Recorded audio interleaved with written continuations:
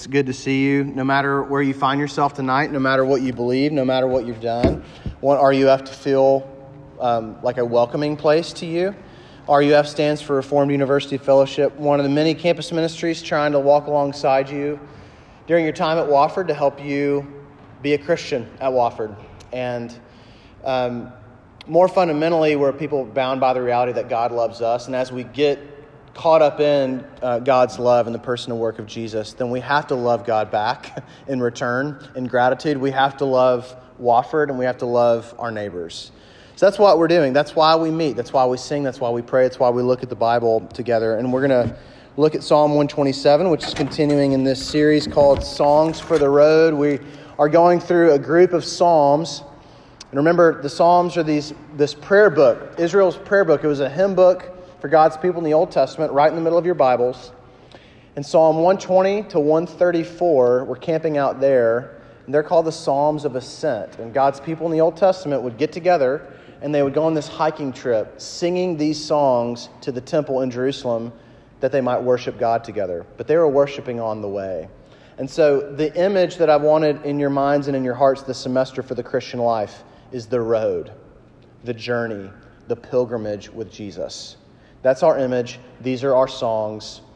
And tonight, Psalm 127. So one of the most familiar phrases that I've noticed in my 4 years here, 3.5 years, I guess, being at Wofford. When you ask someone, how's it going? What have you been up to? I think I probably would have thought maybe the most common answer to that question in the South as good Southerners, fine, how are you? I'm great, how are you? Right? And everything is not fine. Everything is not good. But that's just that's how we respond. I think, I don't think this is an exclusively Wofford thing. When we ask someone, how's it going? How are you doing? I think the knee-jerk reaction for us to say is some version of busy. I'm good, but busy. I'm good, but then I want to qualify it so busy maybe, right? And Joe Pinsker wrote an article in the Atlantic Monthly in 2007, and his title for this essay is really telling and apt. Here's the title. Quote, I'm so busy, end quote. A status symbol for our time. I'm so busy, a status symbol for our time. It says a lot. And here's the deal. I think the COVID realities and the guidelines, it's forced us to slow down.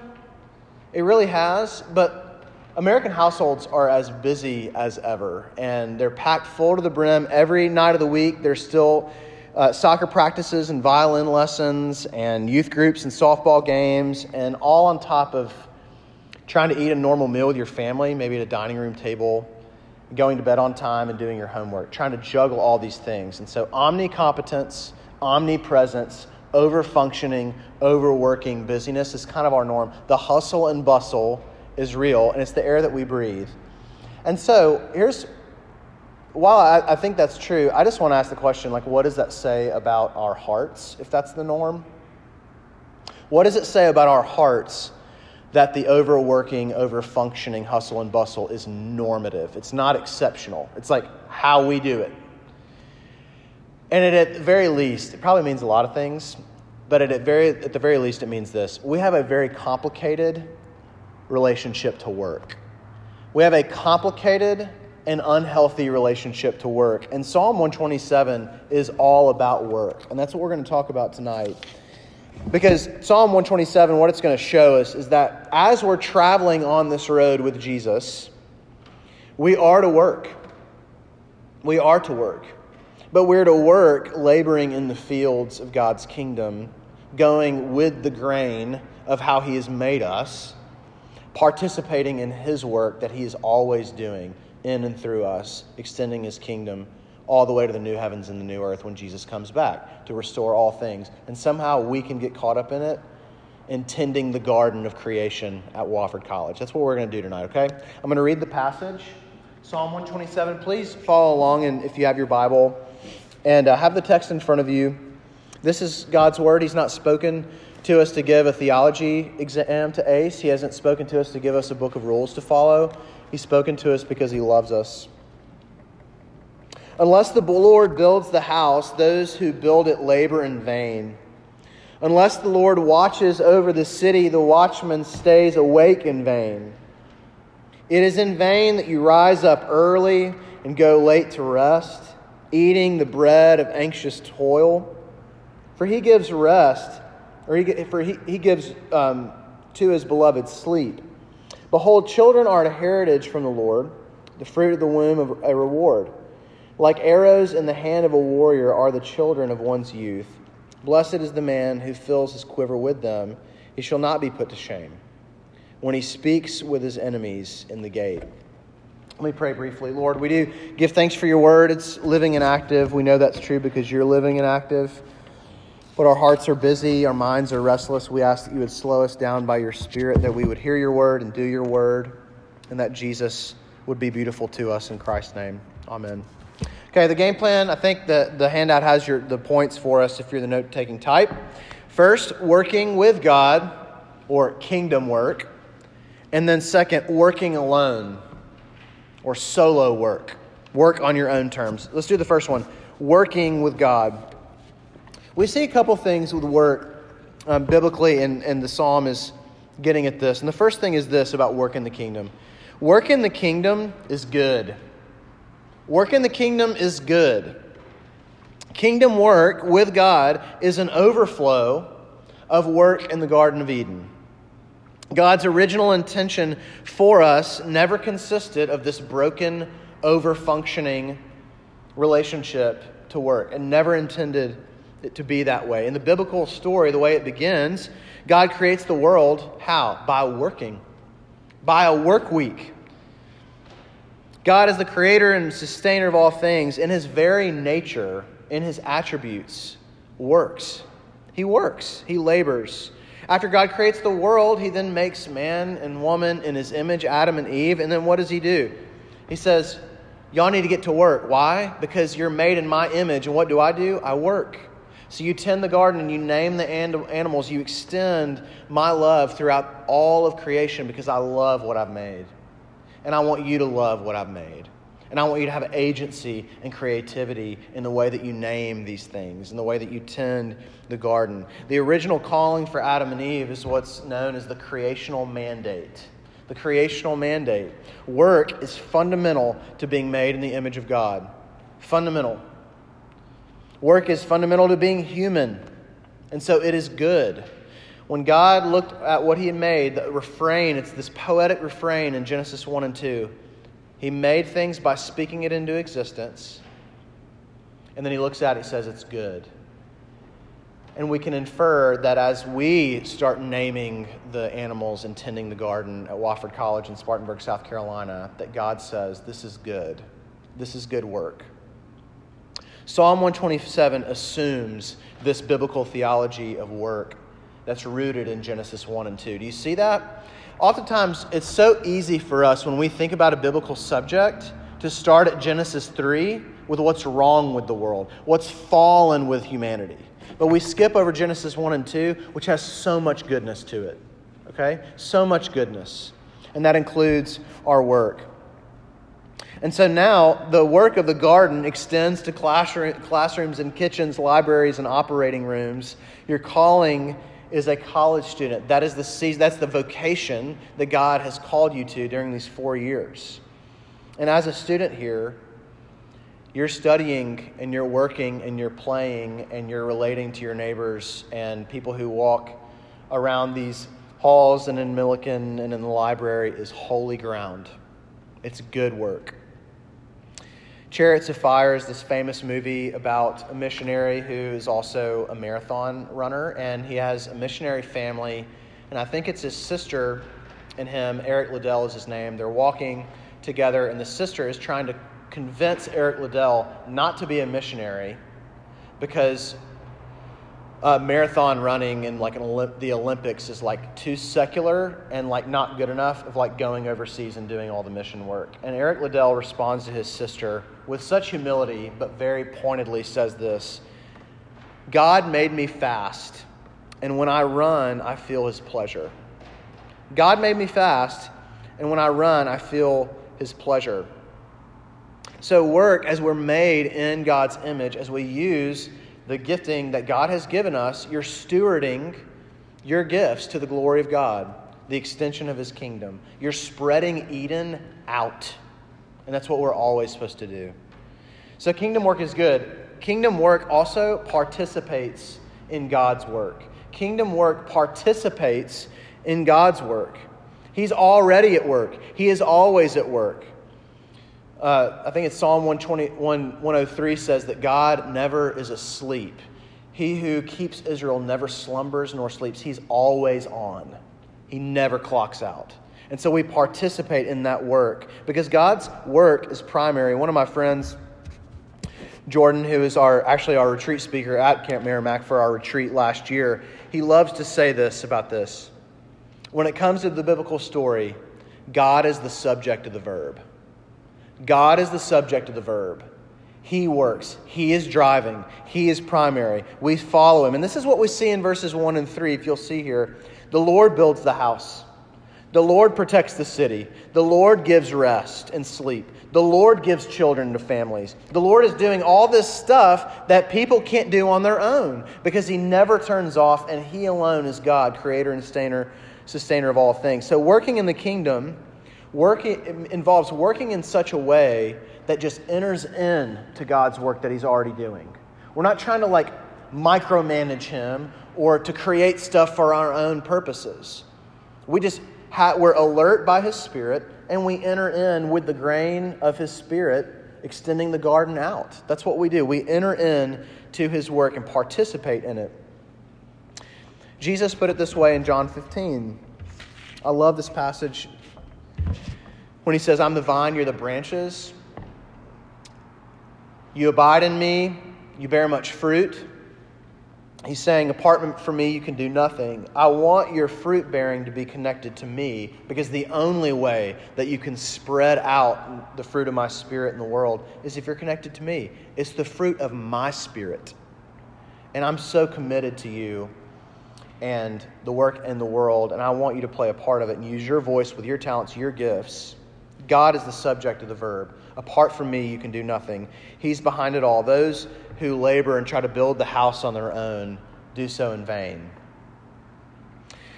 One of my mentors says that all Christian work and vocation has three essential features. Three essential features in Christian work, kingdom work.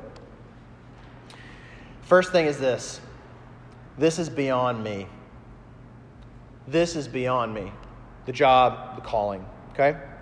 B, this is not about me. It's beyond me. I can't do it on my own. It's not about me. It's always directed to God and neighbor. And then 3, C, but somehow it includes me.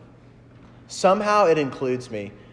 It's beyond me. It's not about me, but somehow I'm involved. All of those things are true at the same time. The Bible and Christian theology loves tension, and we always try to eliminate it. Those 3 things are true at the same time. In Christian vocation, in the Christian life, anything that God calls us to, it's beyond me. We need His help. It's not grunt work, autonomy stuff, self-reliant stuff. That's not it. It's beyond me. I need God's help. It's not about me. And then somehow I'm involved. So I got to kind of get to work and use my gifts and do stewardship. So friendship, parenthood, and service in the world, and studying and being good roommates, can apply those 3 things to any of those callings that you have. So kingdom work is good, and then kingdom work participates in God's work. We're not trying to make something happen awkwardly.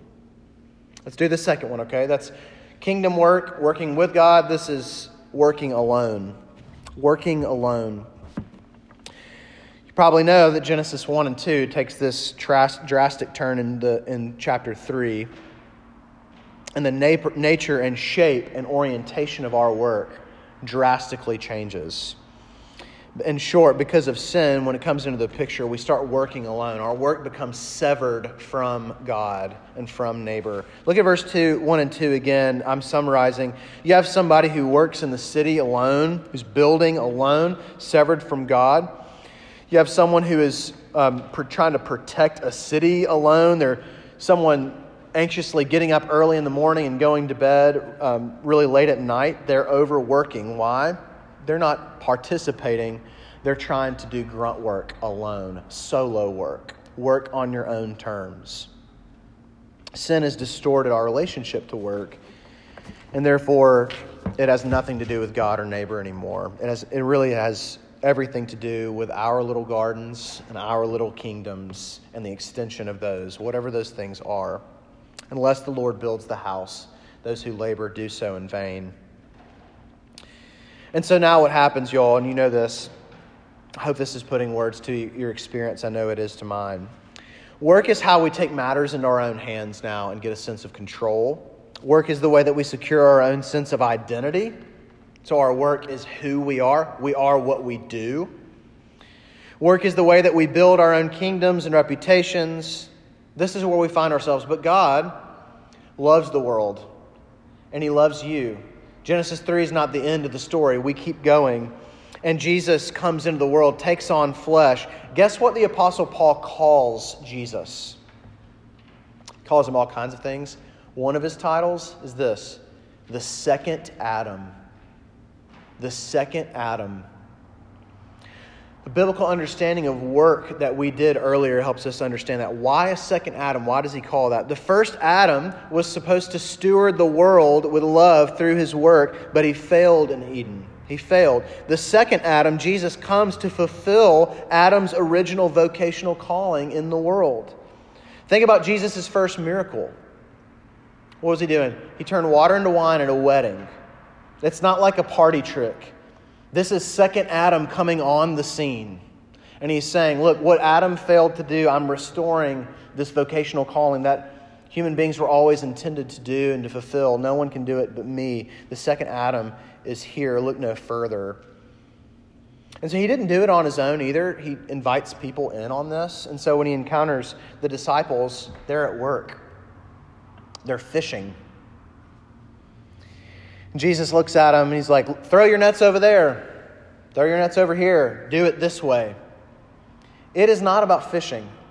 Jesus is not trying to say that fishing isn't holy or good or that it's not sacred. He is saying, I'm trying to reorient your vision for what it means to have a holy calling. I want you to fish, but I want you to do it like this, like me. The second Adam is here. This is how Adam was supposed to fish, but he didn't. But I'm going to show you how, by my Spirit. And so then he leaves. Jesus ascends, and what does he do? He pours out his Spirit on a community, and then he says, the garden work ain't done. By my Spirit, I want you to keep extending the kingdom out until the new heavens and new earth come. So he's equipping us and you and me to continuing this work, this fishing, gardening, OR, ER, kitchen, diaper changing work, right? It's all holy ground now. And by his Spirit, he's equipping us. We have a part to play. The second Adam, Jesus Christ, wants to show us how and when to work in his world. And he's so committed to this. But again, who's driving? He's the subject of the verb. So it's complicated. But he wants to restore every part of our lives. There's this famous quote by Abraham Kuyper, this old theologian, that God looks out at every square inch of creation and says, mine. That includes every square inch of your life, and that includes your work. He wants to renew it. He wants to reorder it and restore it. I want to say two things by way of application before we land the plane. The first is this. Actually, three things. Maybe five, who knows? But the first one is this. Hang with me here, okay? Resist sacred, secular dichotomies. Resist sacred, secular dichotomies. Here's what I mean. It's very common. Remember Eric Liddell and his sister. Hey, you want to really work in the kingdom? Go to Uganda. Go to Peru. Do kingdom work there. Should we do that? Yes. That's holy in all kinds of ways, right? We're bearing witness to Jesus in our words, sharing the gospel, and doing kingdom work, building things. Of course. I'll illustrate it this way. Ivy, my wife, is a physician assistant. A lot of y'all know this. Ivy's calling as a PA is just as holy, just as sacred as my job is as a minister of the gospel doing this right now. She did surgery today. just as holy, okay? She was loving God and serving your neighbors. She was doing work of the garden today. She did, and so did you. And so setting your alarm to study for a midterm, holy. Did you know that? Holy. Not like that was disciplined of me.